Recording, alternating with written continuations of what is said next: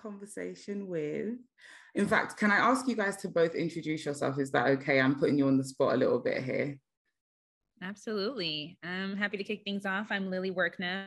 I'm the editor of a new book releasing with Rebel Girls titled Good Night Stories for Rebel Girls, 100 Real Life Tales of Black Girl Magic. And I am Kashawn Thompson. I am what they call the mother of hashtag Black Girl Magic because I founded I coined the hashtag some years ago, and I helped Lily put this book together.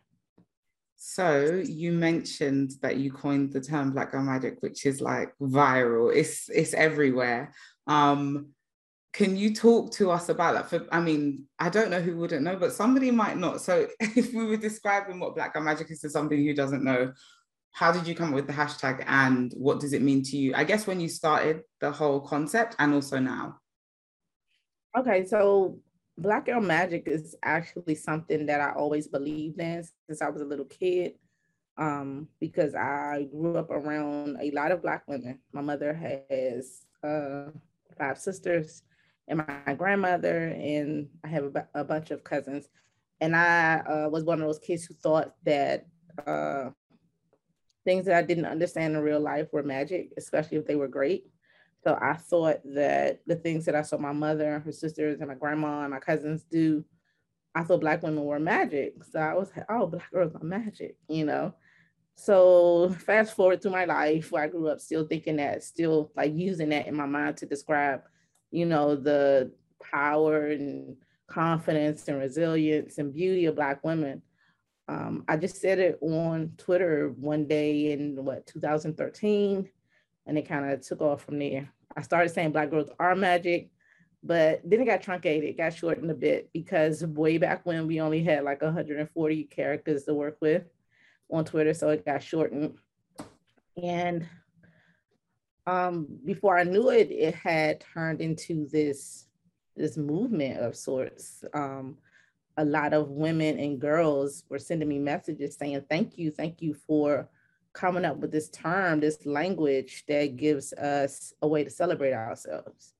You know, so ever since then, it's just been the thing that we say to describe ourselves when we're really feeling ourselves, no matter what level, what type of exposure or what have you. We just say, you know, we're magic, Black Girl Magic, hashtag Black Girl Magic. And, you know, it's been used millions of times over different platforms to just, you know, highlight how awesome and fierce we are in every way that we show up. So having Rebel Girls come to me and ask me to be a part of this book they were planning on doing around real life tales of Black Girl Magic was just an honor. And I'm still pretty flabbergasted that it's an actual thing now, that book itself, and that with my background in education, that it's being targeted to children. So it really is like amazing to me, and I'm happy to have been a part of it. I think that was such a beautiful answer. I also love to hear the story from the source as well, because over here in the UK, Black Girl Magic is as big as a thing as it is in the US. And I don't know if we always understand the impact that certain things have, like, you know, just having 140 characters, but still wanting to describe and embody such a thing. In the introduction of the book, Lily, I wanted to ask you, because you mentioned that the book covers women from different continents with different complexions, hairstyles, religions, backgrounds, and professions. Why was it important to you to note that at the top of the stories? Yeah, thanks for asking, and thank you for Sean for defining Black Girl Magic. You know, for me, my whole background has been in Black media, so the way I've seen and covered Black women's stories in particular has always been very intentional. And I was on the other side, right, of seeing the rise of Black Girls Matter, Black Girls Are Magic, and Black Girl Magic itself, the actual hashtag, populate over time, and to write and report about it in a really intentional way through different platforms. And now through this book, which is a totally different medium, right? Specifically catering to kids, was was a really unique and special opportunity that I think doesn't come around too often, right? And especially not when you're working and collaborating with a creator of a movement that you've also admired and reported on for many years. So it's very much a full circle moment, and an awesome thing to do. But one of the hardest things to do is also to narrow down the stories, right, to just 100 women. And to do that, you know, we did want to make sure that the stories we told and the women we included showcased the breadth of Black women, right, in terms of how broad we are in our accomplishments and the ways we show up and the ways we look and the things we've done, and that kids everywhere are able to see the ways that we present ourselves and the ways that we are the ways that we show up and the things that we've done. And that's why it was really key for me to highlight that in the introduction, so that people knew up front before they started flipping through the pages that, yes, some of these names you may know, but a lot of these names you may not know. And they span, you know, many, many centuries of time, right? Many different professions, from creators to leaders to innovators and champions. And you know, from all over the world. And that was a critical component of creating this book, as well as how the book was created, right? It was, it's been a collaborative effort, not only between Kashawn and I, but also with the contributions of over 60 different Black women illustrators and non-binary women or people to contribute to this book and the artwork. We had over 3 other Black women writers contribute to this book. So it's really created by Black women from cover to cover, and talks about and really celebrates the diversity of Black women, both in the stories we tell and in the women who helped to make them. I mean, those 2 answers alone have answered all my questions. So we're gonna keep talking. So I want to take it back a bit. Kashawn, in the forward, you spoke about some of the more personal elements of Black Girl Magic. So you spoke about things like pies being baked and stories being told and braiding, and that's what you saw as magic. What did you want the younger readers to understand from, you know, the book, but also about you when you started to share those kind of things?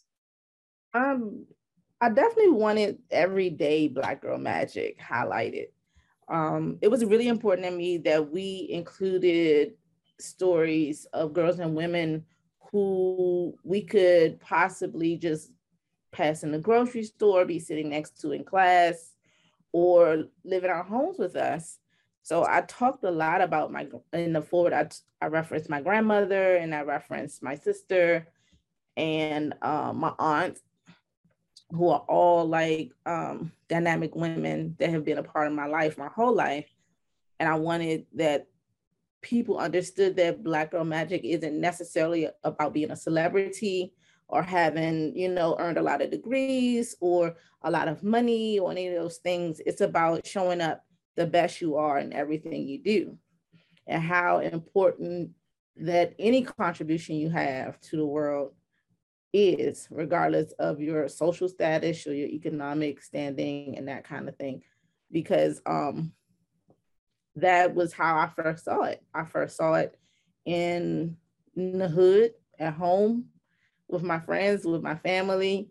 And I want, especially the Black girls who read this book, to understand, like, wherever you stand right now, you know, you are Black girl magic.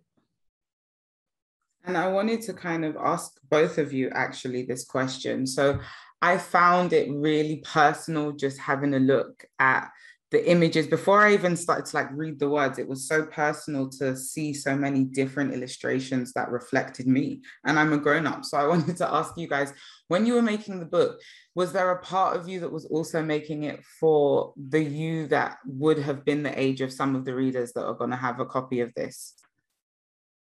Oh yeah, I can say for myself for sure. You know, it's the book that I wish I always had as a kid growing up. You know, to be able to have this like collection of stories of women and to see them portrayed in what I think are really striking and powerful ways. And I can say, you know, speaking to the creation of the illustrations, not only is there diversity in the women that we showcase, but there's also diversity in the style of art that is included, right? And we wanted to tap different illustrators from different backgrounds and different modes and mediums of art who have mastered that. to contribute to this book, to showcase that, yes, we are Black women, fencers like Ibtihaj, and Black women storytellers like Toni Morrison, but we're also amazing illustrators who can design and create things that look like the pages and illustrations that we have in the book, right? That really showcase the talent and the ways that we can sort of display and showcase our art. And so that was really key. And it was also a very thorough and detailed process. Almost every illustration in the book went through 8 different rounds of feedback and revisions to make sure every, curl was correct and every complexion was spot on and every body image and size was accurate, and that we portrayed these women in the best light, right? Because not only are we telling these stories, through the written word, but also visually. And we hope these images, stick with girls and people who read them, to not only see themselves reflected, but to also see the power they exude, right? And to feel like the glory that comes through the ways that they are portrayed on the page. So that was a very key and intentional part. And I think the artwork is what really makes it one of the key parts of the book that make it stand out. That was, a very thorough and tedious process, but I'm glad we went through that, because that level of accuracy, I think, is really important. Yeah, I have to say, for me, being like not an artist, but knowing exactly why the pictures needed to look the way they look now. I remember being very, I don't want to call it nitpicky, but I was very determined to have Dominique Jackson portrayed accurately as a Black trans woman. I think part of her story is her transness. So I wanted to make sure she looked how she looks, and I remember going back and forth with Lily and probably somebody else about, no, the cheekbones have to look like this. And I was like, how can I describe this? How can I describe this to make sure that they get her angular face exactly the same? Because in my mind, there could be a child who needed to see that part of themselves represented. And I wanted to be like as accurate as possible.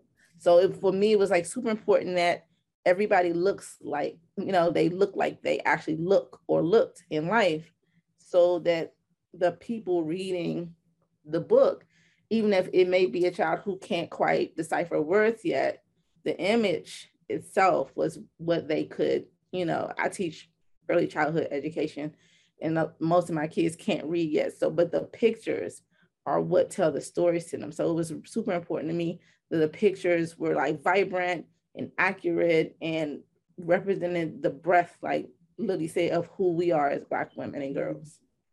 I think something that I just want to touch upon before we start talking about the words and all of those very beautiful stories is the fact that I noticed that all of the images showed, like you said, the breadth and the glory, but also like the difference. We always hear about the idea that Black women are not a monolith, but usually we aren't given as much space to be so diverse within our Black girl magic and within our Black womanhood. So was that something that you guys were conscious of when you chose the different people? There are people of different abilities, different gender identities, different socioeconomic statuses as well. Was that something that visually you put into it, or was it that you found people with different stories and then kind of went from there?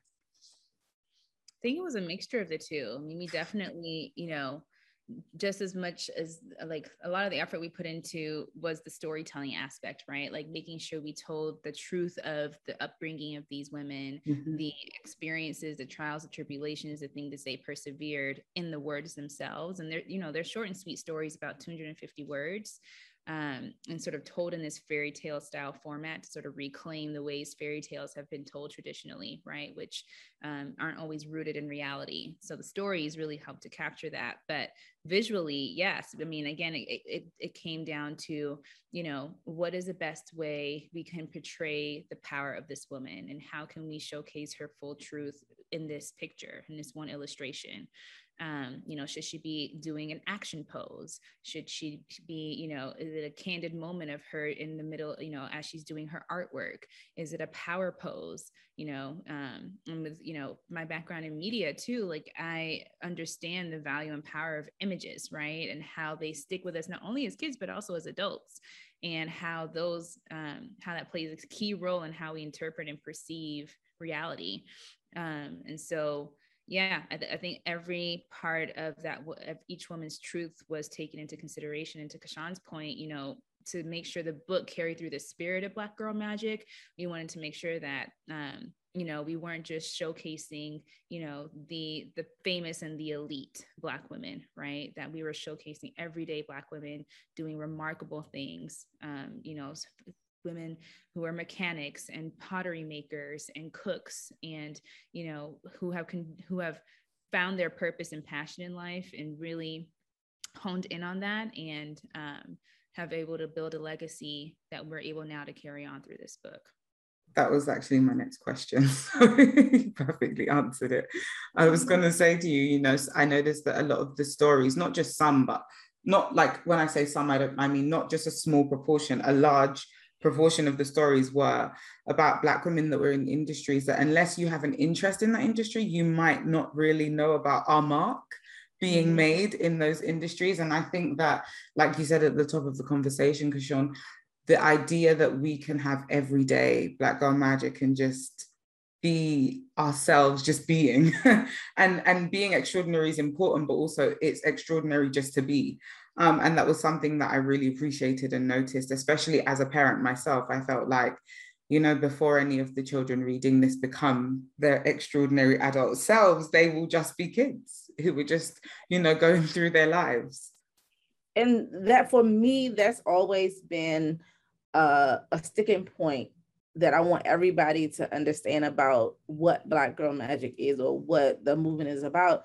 It's not about becoming, the next Serena Williams or any other notable Black woman. Not to say that those things aren't important, they absolutely are, but the majority of us will be, caregivers and mechanics and teachers and writers, and to understand that those things are just as significant in the world as Michelle Obama, or any other Black female luminary. And it has always been super important to me that every Black girl, every Black woman feel included when we say Black girls are magic, because the thing I say all the time is, who are we without all of us? Nobody gets left behind. In this book, I wanted it, and I'm so glad that Rebel Girls understood what Black Girl Magic is, because we all knew that there would be like a diverse representation of Black womanhood and Black girlhood in this book without it even having been said. And, when I came onto the project, everybody already understood what it was about. And I was like, okay, so let me tell you, I would like to be profiled in the book as well. So we were always on the same page from day one.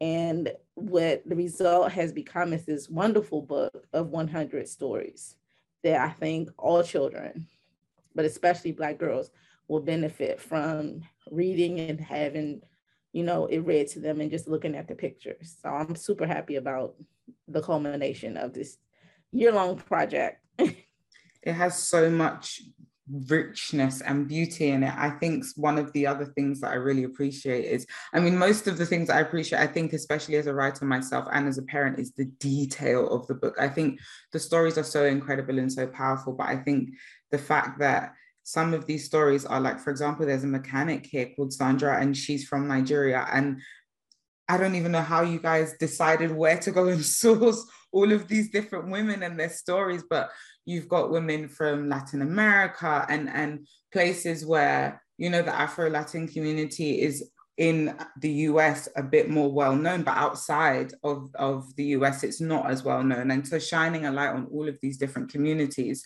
and different people. Did you guys originally think we're definitely gonna make sure that we talk about Black Girl Magic outside of the US? Because I think a lot of the time when we think of these conversations, we only include people from places where they're like Western countries, and we don't actually go back home, you know, back to the source, which makes sense. Mm-hmm.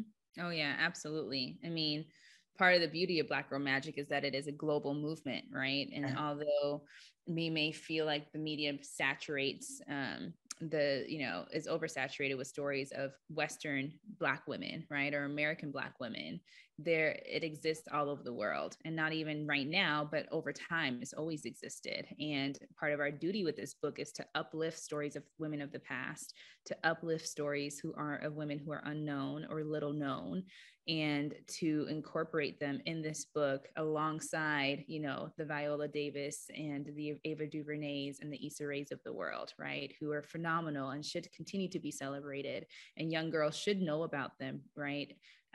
But there's also women like Chito Guevara, who's a mushroom farmer, and, you know, Empress Taytu, who's from Ethiopia, which is my native country.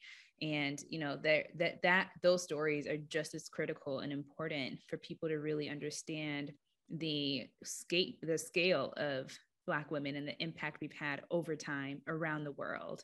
So yeah, it was very intentional, you know, to be, you know, we started off with a list of like 400 to 500 women and had to narrow it down from there. So it was tough, you know, to sort of determine, you know, how many women from different countries, from different time periods. And it starts, you know, all the way back in the 16th century with Queen Nzinga. And so to be able to start there and come to present day with women as recent as Amanda Gorman, right, who spoke on the inauguration stage just this past year, is, I think, you know, was key and critical and amazing, and speaks to the fact that, you know, we have done and have always contributed to the fabric of the culture we live in and the cultures we live in. And yeah, I think that's important for kids to know that too, because it's our duty now to pass on these stories to them, right? And we have to be intentional about letting them know about the people who came before them, so that they can be inspired by dreams that will help drive the future. So yeah. I absolutely agree. I was going to ask you guys actually, because I noticed at the end of the book, you guys also have stories of Black women from the other Rebel Girl stories and volumes as well. So I did wonder, was it hard for you guys to only choose 100? I mean, there's so much magic. So I did wonder. There were so many stories that we wanted to feature. We could do like 2 more volumes of Please do. We really could. I mean, it was really hard to narrow it down because Black women have been like amazing for a very, very long time. So it was so much for us to choose from, and whittling down was not an easy job. But I think what we ended up with speaks to the true mission behind the book, and it was just to highlight these incredible stories in ways that kids everywhere, but especially Black girls, could relate to and see themselves somewhere in this book. Like, I don't think there's going to be one Black girl that picks up this book and can't find something she could relate to in the book. Any kid can pick this book up and like, this is amazing. This is what I want to do, or this is how I feel, or I've done this, or I'm feeling that right now, you know. So just having that, like, I don't even think you realize how big this is for me. It's really huge for me personally to like have my name on the front of a book and having created something that's gonna, you know, uplift and teach children for generations, I hope. So sometimes I just get completely speechless about it and just verklempt about it. And I'm just so happy about what we've been able to put together, you know, Lily and I and all the illustrators and all the other authors. And I'm just like incredibly proud, and I can't wait to have kids have this book and, you know, give us feedback about it. I want to hear what the kids have to say, honestly.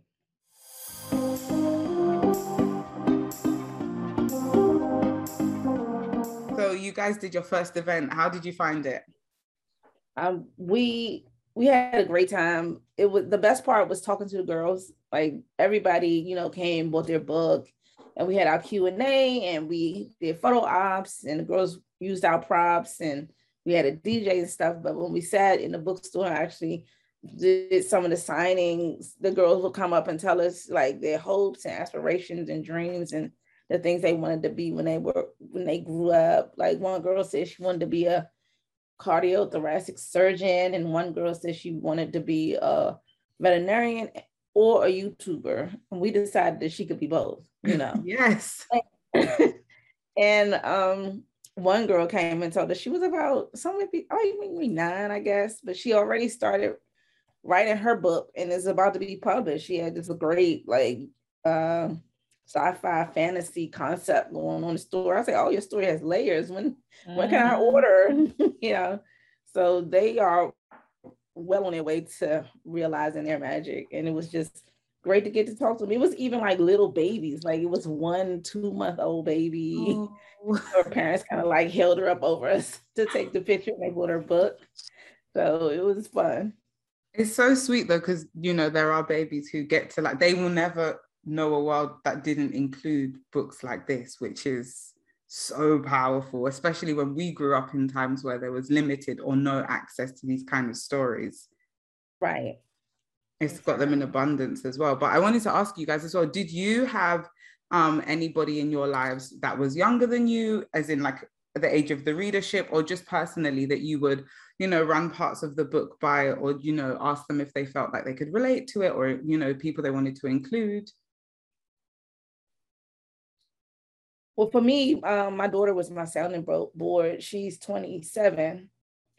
And she just wanted to make sure that I thought of myself, you know. She was like, Mommy, who do you like? Or who, you know, who's important to you? And, you know, think of yourself. Make sure you can see yourself in the stories as well. You know, so she was my, you know, my editor de facto, I guess, while I was working through it, you know, just let me know, you know, even just, oh, well, wow, that's a great idea, Mom, you know, encouraging, you know, saying, oh, that's a great idea. Or did you think about this person? Or who do you want to see? Do you want to see yourself? Who represents the things that are important to you in the book? So she was always there for me to like talk to about the process. How about for you, Lily? Yeah, I mean, I have a lot of nieces and nephews in my life that I thought of as I was creating this book. And it's funny because 2 years ago to the date that I released this book is coming out, around this time in 2019, I went back to my school in Manchester in the United Kingdom, where I grew up, across the pond, and spoke to my primary school and the students there. And so it's kind of a crazy full circle moment.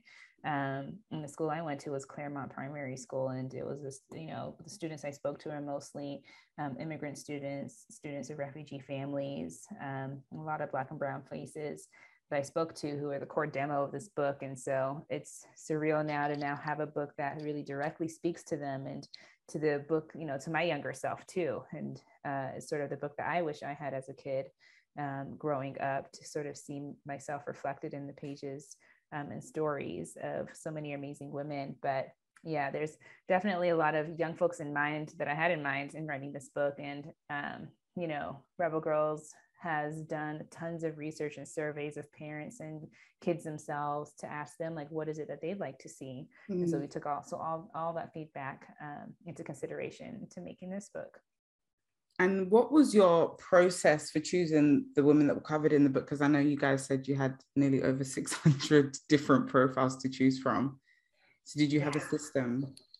We had a lot of women to pick from, because to us, you know, every Black woman is magical. Every Black girl is magical. So we could have, you know, done several more volumes, We could have done several more volumes, but we found, you know, certain ways we wanted to filter the names. One, by making sure we had enough representation across different professions. So do we have enough creators, enough leaders, enough champions and athletes, and enough innovators, and you know, scientists and women in the STEM fields represented. And so that was one key way we categorized them. Also making sure we had enough women from different periods of history, right? So we go back as early as the 17th century with Queen Nzinga of Angola to as recent as 2021 with Amanda Gorman. So do we have, fair representation across time? And then also, do we have fair representation across, appearance and the ways women show up in the world? Do we have enough, full-figured women, brown-skinned, darker-skinned women, women with curly hair, women with, different hair textures? We included Afro-Latina women, Latinas and Afro-Asian women, and Black trans women. So we were trying to make it as inclusive as possible, and people who identify across, the gender spectrum and across, various cultural backgrounds and countries from around the world, not just Western women, right? Yes. And because Blackness is global. So we applied a lot of different filters and finally found a way to narrow it down somehow to 100 women. Wow. I mean, you could write a couple more books. Oh, yeah. I noticed that you guys chose a diverse range of nationalities as well. Like, you showcased Black women from all parts of the world. And like you said, not just from Western countries. Did you guys find out about a story or find out about any of the profiles featured in the book and the different women that you didn't know before? Because I'm finding out loads. Yeah, so many of these stories are of women from around the world that I had no familiarity with before. So it's definitely been an enlightening process. And I hope that the girls get, the kids who read, or anybody who reads it, gets as much out of it as I have. Like, I've been working my way through these 100 stories since I got the book. And while we had the names of these people, I didn't know all of the stories. And now I get to read them and like, wow, Black women really are magic everywhere, and have been for a very long time, because like Lily said, the story stretch from like the 1700s up to present day. And we have just been like lit forever. Like, it's just been so illuminating and heartwarming to see, all of these Black women profiled in ways that is accessible to children, but also teaching me as a grown-up, more about my culture and history.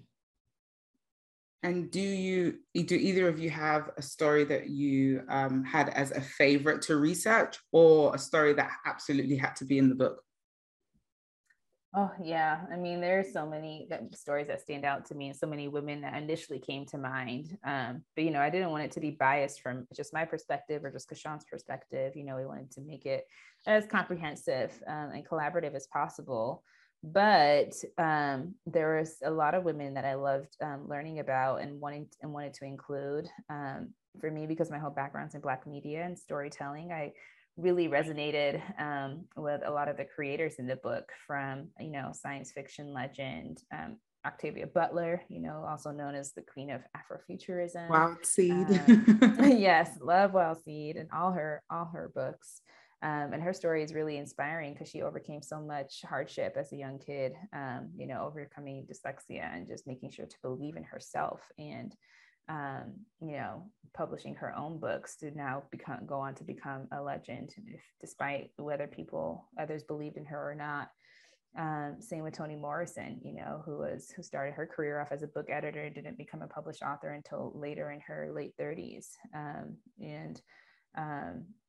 There are women also like Ida B. Wells, who is a historical, investigative journalist and legend, who spoke out and investigated lynchings in America, to more present day figures like Joy-Ann Reid, who is an anchor and TV host, news host, who is one of my personal inspirations, and I would not be where I am today without her. To Ava DuVernay, who is, telling and amplifying stories of the Black experience through film and documentaries and TV shows. So it was really awesome to get to know and learn more about them, and another key one for me was Empress Taytu Betul, who is from Ethiopia, which is my home country. And she was an empress who helped to ensure that, to help fight off the Italians back in the 1800s, to help Ethiopia remain independent, and played a key war and strategy role alongside her husband, King Menelik at the time. So lots of historical lessons, inspiring lessons, and real life lessons for all of us to take away from. But I know Kashaun has a lot of personal favorites too. Well, they're my standouts because it's like so many stories. It's so hard to pick a favorite, like, because every time I read, I find something else new. But particularly, I was really feeling that the story of Mother Clara Hale from Harlem, New York, who was a humanitarian in the 70s and 80s that took in foster children, particularly babies who were ill because they were drug exposed before birth. And she fostered over 40 children by the time she was 64 years old, and kept taking them in as the parents would bring them to her just to soothe them, love them, support them, and help the parents learn how to parent better, because that's my professional background is in infant and toddler development. I also really wanted to see something representative of the art of my generation, so I wanted to see hip hop. So Roxanne Shante is there as one of the first pioneers in hip hop culture. And also because I do enjoy poetry, but I don't know if I want to say it in the traditional sense, just poetry that's kind of shocking and like makes you catch your breath. And I'm very impressed with Warsan Shire. So I wanted her to be a part of it because I first heard her work on Beyonce's Lemonade album. So I wanted her to be profiled as well. So those are the three that stood out the most to me right now. But as I've read, I'm like, oh, it was three sisters who were professional wrestlers. And then there was there's everything in here. Yeah, so like no favorites, but every day is somebody else in these stories that impresses me beyond belief. So also at the back of the book, I was on the phone to a friend of mine when this arrived today. So I was like, having a flick through, and something that I really took note of at the back was the glossary. The definitions that you guys are putting here, I think is so enriching for the readers, that you've put things in the glossary like the Harlem Renaissance. Now, I agree, everybody does need to know what the Harlem Renaissance is, but you've also put that on a page where you also define things like racism, and you have explanations of gender identities and racial identities and people's different jobs and time periods. How did you decide what you felt like needed definitions in this book?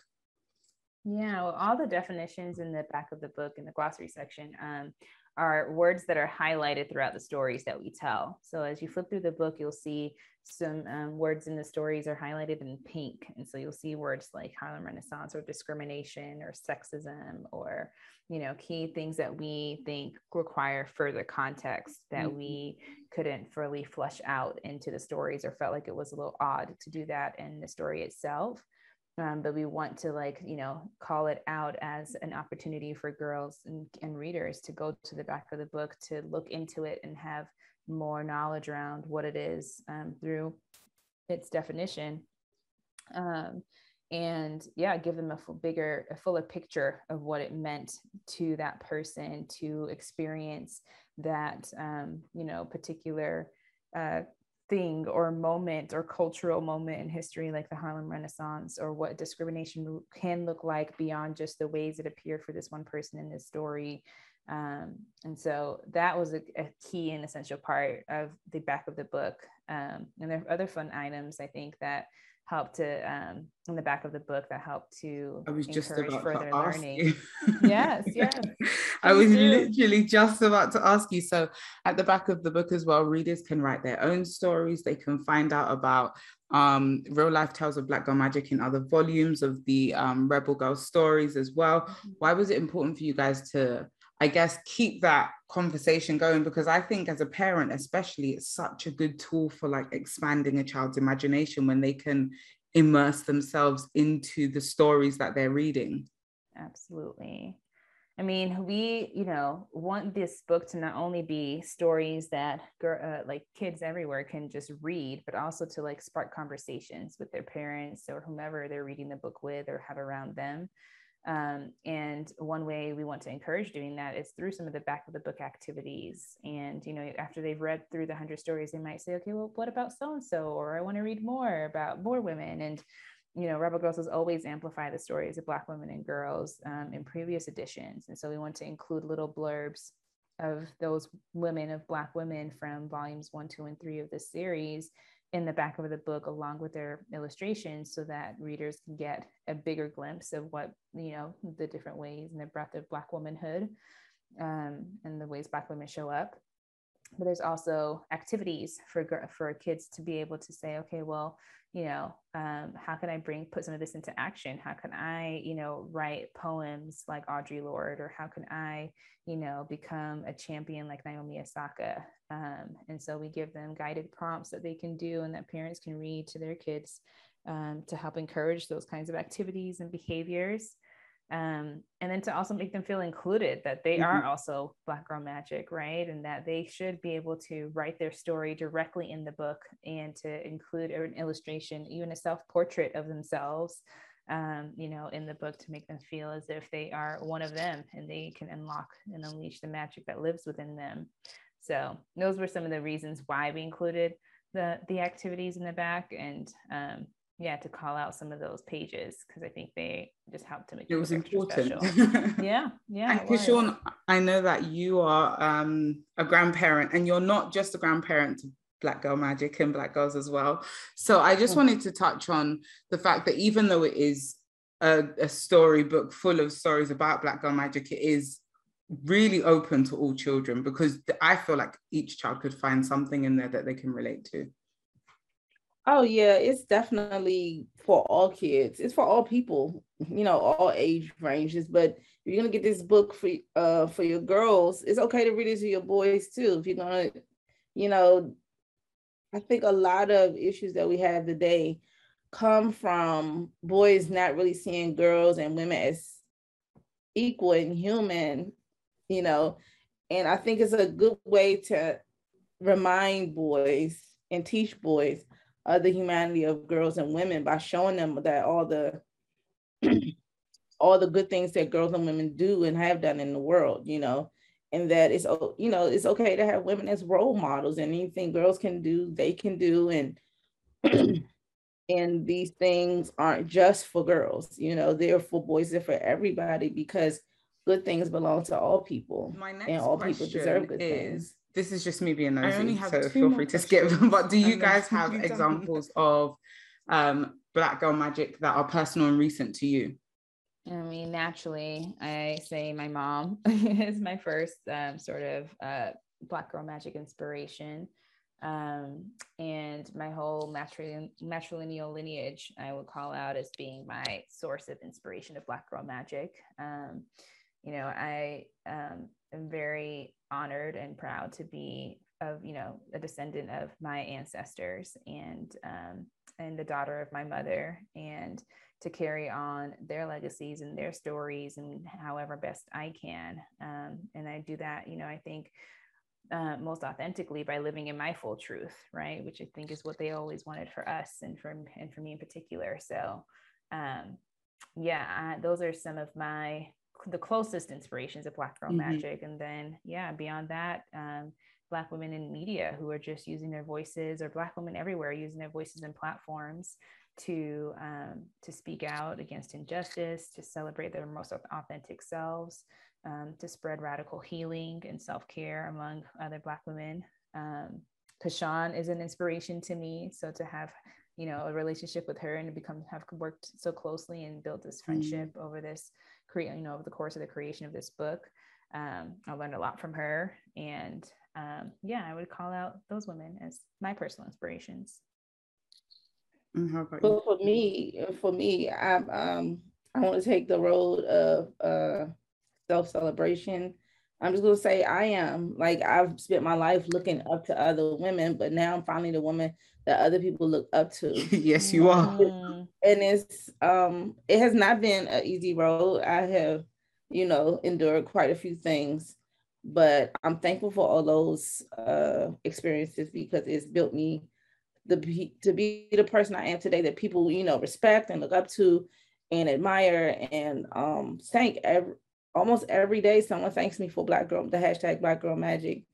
And I think that in itself is Black Girl Magic, that I was able to achieve these things, later in life. Like, this all started the year I turned 40, and I was unemployed and I was divorced and, not sure about a lot of things, at that point in my life.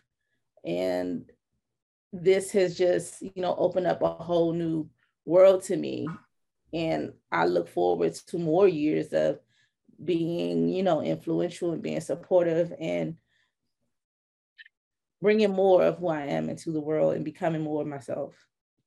Well, thank you again today for creating the hashtag Black Girl Magic, because we get a whole book out of it that kids around the world, literally across the globe, get to read. Yeah. So I think it's a beautiful, beautiful thing. Thank you. I love it. I love it. And just before you go, where can people find you online? That is, sorry, I should have said that. Oh, for me, all my socials are on my personal website, which is Kashon.com. It needs to be updated now that I think about it, because I don't think I have anything on there about this book. But you can find all my Instagram, my Twitter, my Facebook, and all such things at Kashon.com. And you can even send me an email if you want to, because it's like a contact page and all that stuff. So the little readers can message the author. This is incredible. They can if they want to. I would love to get emails from young folk that say, hey, Miss Kashon, this book is great. Whatever they want to say. Awesome. And yeah, similarly for me, you can contact me through my website, lilywerkner.com, or at Lily_works on all social media. So yeah, I would also love to receive emails, notes, love notes, messages, just hearing how you all are receiving the book. And yeah, thank you all for your time and helping us to celebrate Black Girl Magic.